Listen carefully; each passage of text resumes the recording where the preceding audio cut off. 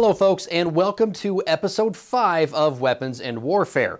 We made it through our first month. Huzzah!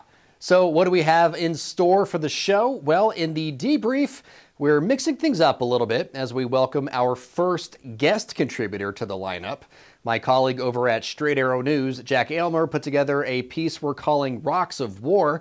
It's all about the U.S. military's reliance on rare earth minerals. Our weapon of the week looks like something a Bond villain might own.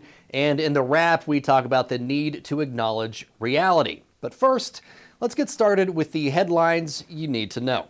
Historically, when the U.S. and its allies conduct nighttime airstrikes, the targeted party usually blinks and backs down. If that was the desired outcome in January during a series of strikes on Houthi outposts in Yemen, it has yet to be realized, as the Houthis have continued to harass and target ships operating in the Red Sea. In late January, the tanker Marlin Luanda was hit by a missile, sparking a fire that took hours to put out. At the time of this recording, it was the latest strike in a series of attacks that started in October. Since then, practically every country that has ships or an interest in the area has taken steps to defend themselves, including taking out something known as war risk insurance. We recently caught up with Sal Mercogliano of the YouTube channel What's Going On with Shipping and talked about why that insurance might not be a viable option anymore. When this all started back in October, war risk was very low, about 0.02% the value of the ship and cargo. Now it's up to 1%. And when you start talking about 1% of $500 million, that gets to be a bit pricey. And what you're going to see is ships divert around that way. It's longer. They got to pay more in fuel. And that's where consumers could start feeling the effects of the crisis. Delayed deliveries and higher than anticipated demand for fuel might soon mean coughing up more cash when you fill up. The rehab movement finally hit the armed forces. No, it's not Dream Door Makeover or Tiny Barracks Nation. Instead, it's the Army refurbishing nearly 2,000 Stinger missiles. According to a news release, the process started back in 2017, but gained importance with the ongoing war between Ukraine and Russia. The plant doing the work estimates nearly 70% of the missiles that were destined for disposal will soon be back in the Army's inventory. Finally, let's head to England, where the U.S. Air Force is asking some locals to knock it off. It seems someone, or several someones, are aiming laser pointers at the pilots of the 48th Fighter Wing at RAF Lakenheath. Base leadership posted an advisory asking for the culprits to please cease and desist. The request comes after a series of lasings were reported by pilots near the base, which is about 70 miles northeast of London and home to 4 squadrons of F-35s and F-15 Strike Eagles. Fortunately, nothing has come of the recent incidents, but a base spokesperson told the Stars and Stripes a 2016 lasing momentarily disoriented the crew of an F-15E. If you're wondering what the penalty for lasing is, in England, perpetrators face financial penalties or imprisonment, with time ranging from 12 months to 5 years if indicted. Time for the debrief, folks. And when you think of the modern American military and see all of the high-tech tools and assets available to our troops, it's pretty easy to get lost in the engineering and science that brought those ideas from the drawing board to the battlefield. But the road to weaponry is a long one, and it starts with pulling precious resources from the earth. In our debrief this week, one of my Straight Arrow News colleagues, Jack Aylmer, is playing the role of special contributor to the show, and he tells us about America's shrinking access to rare earth resources. As the U.S. sends weapons to Ukraine and Israel, the military stockpile of these munitions is running severely short. To compound the problem, the American government's reserve of the rare earth minerals needed to produce more is also dwindling. These 17 metallic elements are essential for making a variety of modern-day weaponry. Some make bombs and bullets, others rockets and missiles. They're crucial components for making fighter jets, tanks, warships, and submarines, as well as the technology they utilize, like radar and sonar systems. Rare earths are even used in high-powered laser weapons. Rare earths play a key role, as we know, in our daily lives, but they're particularly important for our defense efforts. We have to secure control of the key natural resources that our 21st century military depends on. During the 1950s, amid the peak of the Cold War, the U.S. had a store of these minerals, valued at $42 billion in today's dollars. But fast forward to 2024, that supply is now down to just $888 million. And building it back up is no simple task. That's because China controls a whopping 90% of the world's rare earth processing, while accounting for nearly 2/3 of the global mining efforts for these minerals. But since 2000, China has cornered the market on rare earth production along with the high-tech components that depend on rare earths. Today, they control more than 90% of global supply. And that should give all of us pause. Almost all new smartphones, computers, televisions, vehicles, and advanced U.S. defense systems depend on Chinese-sourced rare earths components. It's a near monopoly that Beijing has made moves to hold on to. The PRC has banned both the export of technology to make rare earth magnets, as well as technology used to extract and separate the critical materials. Rare earth magnets are essential to many military weapon systems, and the process of extracting and separating the minerals is crucial to making them usable for industrial use. China's superiority in this space has become a major concern for U.S. officials, as the relationship between these two nations has become increasingly strained. We know that our national security is threatened by this growing reliance on foreign sources for our military weapons and equipment. Also for the raw materials, the parts, the finished products, everything we need for our defense industrial base is critical, because if one part is not working right, the rest of it falls apart. Should tensions ever escalate to open warfare with the PRC, defense analysts believe the United States does not have the munitions needed for a sustained conflict against Chinese military forces. And preparing for such a situation requires the rare earth resources the U.S. is currently running out of, as China dominates them. But our military's job is to be prepared for potential conflict. We cannot ignore the risk of future conflict with China by turning a blind eye to our own vulnerable defense supply chains. But the American government has been reluctant to find a domestic solution, in part because the extraction of rare earth elements often involves significant land disruption and the use of hazardous chemicals, potentially leading to soil and water pollution. Processing the minerals presents similar environmental concerns, as it can produce toxic waste that poses risks to both ecosystems and local communities. It's a price that China is already paying for in its status as the world's rare earths leader.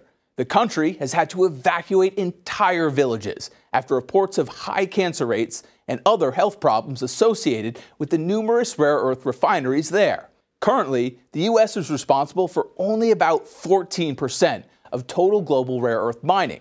And despite the risks associated with acquiring these materials domestically, lawmakers have pushed forward legislation to boost American production, amid fears that not doing so presents a possibly larger national security threat.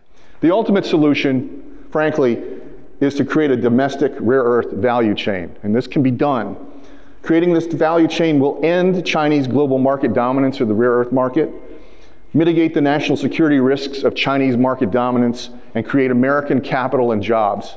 A bipartisan bill has been introduced in Congress that would offer tax credits for rare earth magnets manufactured in the U.S.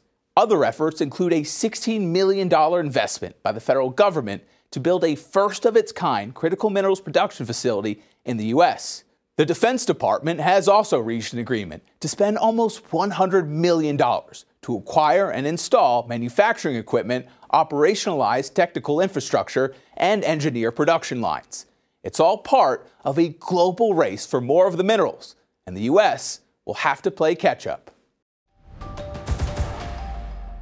Chances are, if you're like me, when you think of stealth technology, your mind may go to the B-2 bomber or maybe the now retired F-117 Nighthawk. But for nearly 20 years, the Navy has been working to make stealth technology a part of how it operates as well. The most notable is the Zumwalt-class destroyer, but it could soon have some company. Meet the Manta 4, built by the Kraken Technology Group. The Manta is described as an underwater stealth drone, officially called a USSV, or Uncrewed Surface Subsurface Vessel. It looks a bit like a high-tech hydrofoil surfboard, or maybe a cartoon manta ray flexing. Take your pick, I suppose. A promo video demonstrates how Kraken mounted the Manta with all sorts of tech. It can carry sensors for electronic warfare and different payloads like a traditional commercial drone. It has a top speed of 45 knots, or a little more than 50 miles per hour, and a range of 300 miles. Engineered with an aero and hydrodynamic hull, the Manta can cruise the open water above the surface until it's time to take cover. That's where the stealth comes in. Slipping beneath the waves, leaving behind a low acoustic signature and potentially linking up with other pre-staged Mantas to help deliver devastating attacks. While the demonstration of Manta's power only exists in 2 dimensions at the moment, the stealthy USSV recently got some real-world work, partnering with the U.S. Special Operations Command for a technical experimentation event. According to a post on the company's Facebook page, the December get-together was successful. While there's no official word from anyone on the government side of things as far as pending deals or contracts, features like 10 days of autonomous operations, a modular payload bay, and the ability to help carry out intelligence, surveillance, and reconnaissance missions makes the Manta an intriguing option for those engaged in naval warfare. All right, folks, normally this is the part of the show called Comms Check, where we kind of check in with the viewers. We go through our social media feeds and respond to questions, comments, or update you. But this week, we're going to do things a little bit differently. For Comms Check, we're going to hear from Jack Aylmer, who you just heard from in the story before on the rocks of warfare, as it were. So, Jack, thank you so much for being a part of the show today. Awesome. Thanks so much, Ryan. I'm excited to be here. You bet. You bet. So, Jack, we just listened to your story, just watched your story. For those of us, should we be worried that the U.S. doesn't have its rights secured? Well, I mean, I think just by nature of the geopolitical landscape right now, we should be a little concerned. We have this conflict in Taiwan. We're not really sure where that's going to lead us. We have the conflict in Israel as well as the conflict in Ukraine. So we're already sending weapons out to those 2 nations before we even talk about, our own national security and our own interest in Taiwan and what that all may lead to. So definitely something to be concerned about, especially when we have military experts talking about, hey, if we get into a sustained conflict with China, we're not sure we have the resources to keep that going. So definitely some cause for concern here. Yeah, and the resources available to keep that going come from China. And so it's not like they're going to be like, oh, we're at war here. Here's your shipment of rare earths that you can use to kill us. Like that's not going to happen. You mentioned the generals and stuff have been speaking about this for a while.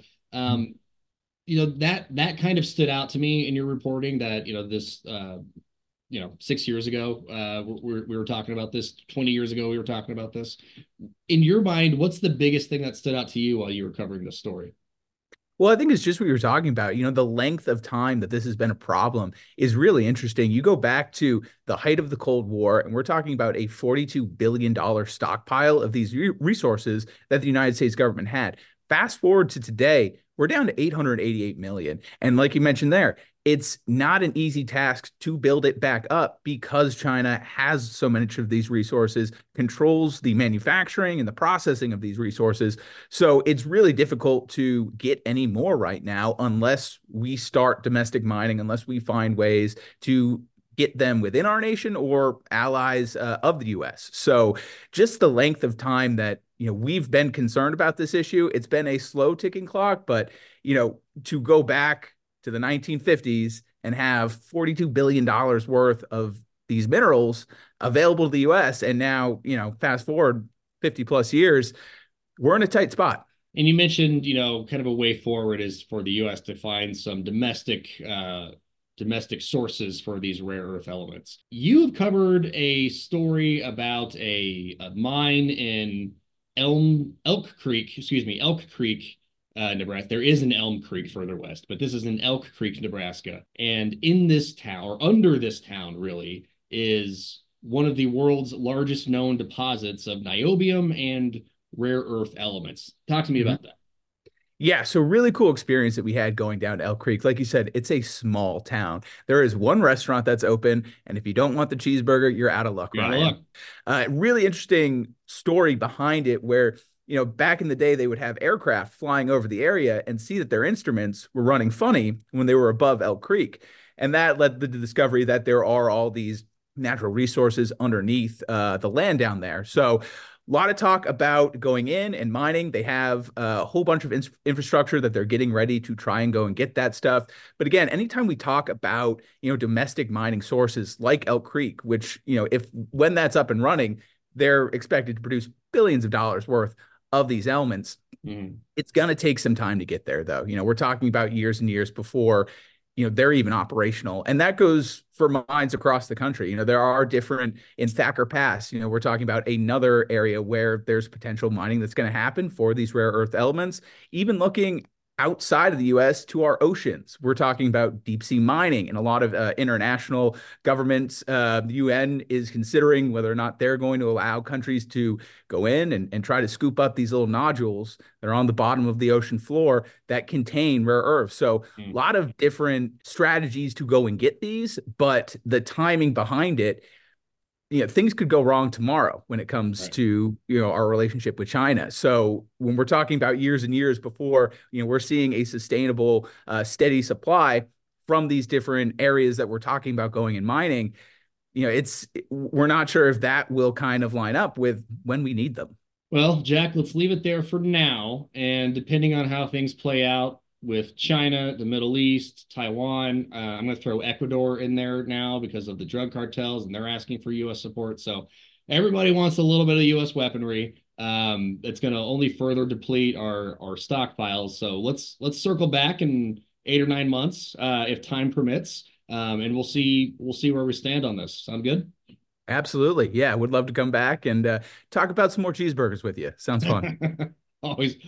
Mears Burger in Mears, Oklahoma is it's north of Fort Lawton, or Lawton, which is home to Fort Sill. Mears Burger, Oklahoma has the best burger in America. I will die on that hill. Wow. Okay. Some big proclamations being made on the show. I love it. Absolutely. All right. Thank you, Jack. Appreciate your time, buddy. All opinions expressed in this segment are solely the opinions of the contributors. Man, can you believe it? We are just about done with the show this week. Of course, we can't say goodbye until after the wrap, which is all about acknowledging reality. Like in the Middle East, where the reality is things are not going well. The war between Israel and Hamas is pouring gasoline on a fire that's been burning for centuries and dates back millennia. The U.S. is backing Israel in the war, as it should. Hamas is a terrorist organization, full stop. But backing your closest ally in a volatile region has consequences. It always does. The fact the U.S. and Israel are friends is enough for Iran and its cronies to declare America the Great Satan. Iranian lawmakers even like to wish us death from the floor of their legislature from time to time. It's also why Iran gives money and weapons to groups like Hamas, or the Houthis, or Hezbollah, who also hate the U.S. They have a common enemy. And while Iran may not be directly instructing those groups on every military action, giving them a bunch of weapons and saying, go cause chaos, is in itself approval of those actions. Actions which claimed the lives of 3 U.S. service members in Jordan on January 28th. Sergeant William Rivers, Specialist Brianna Moffitt, and Specialist Kennedy Sanders were killed when an Iranian-made drone, flown by an Iranian-funded militant group, crashed into the sleeping quarters at Tower 22. I reported on the story for Straight Arrow News already, so if you want all of the details, or what's available, you can find them at san.com. But the big thing to know is, since October, when the war between Israel and Gaza broke out, pretty much every militant group in the region with a bone to pick with either the United States, Israel, or modern society is doing so. And while the strike on Tower 22 was the first fatal attack on U.S. personnel, it was far from the first.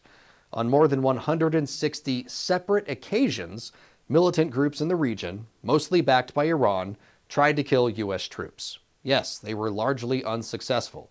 But that does not change the fact U.S. troops are and have been under attack. As much as the White House wants to de-escalate the situation, it's time to acknowledge our enemies get a vote too.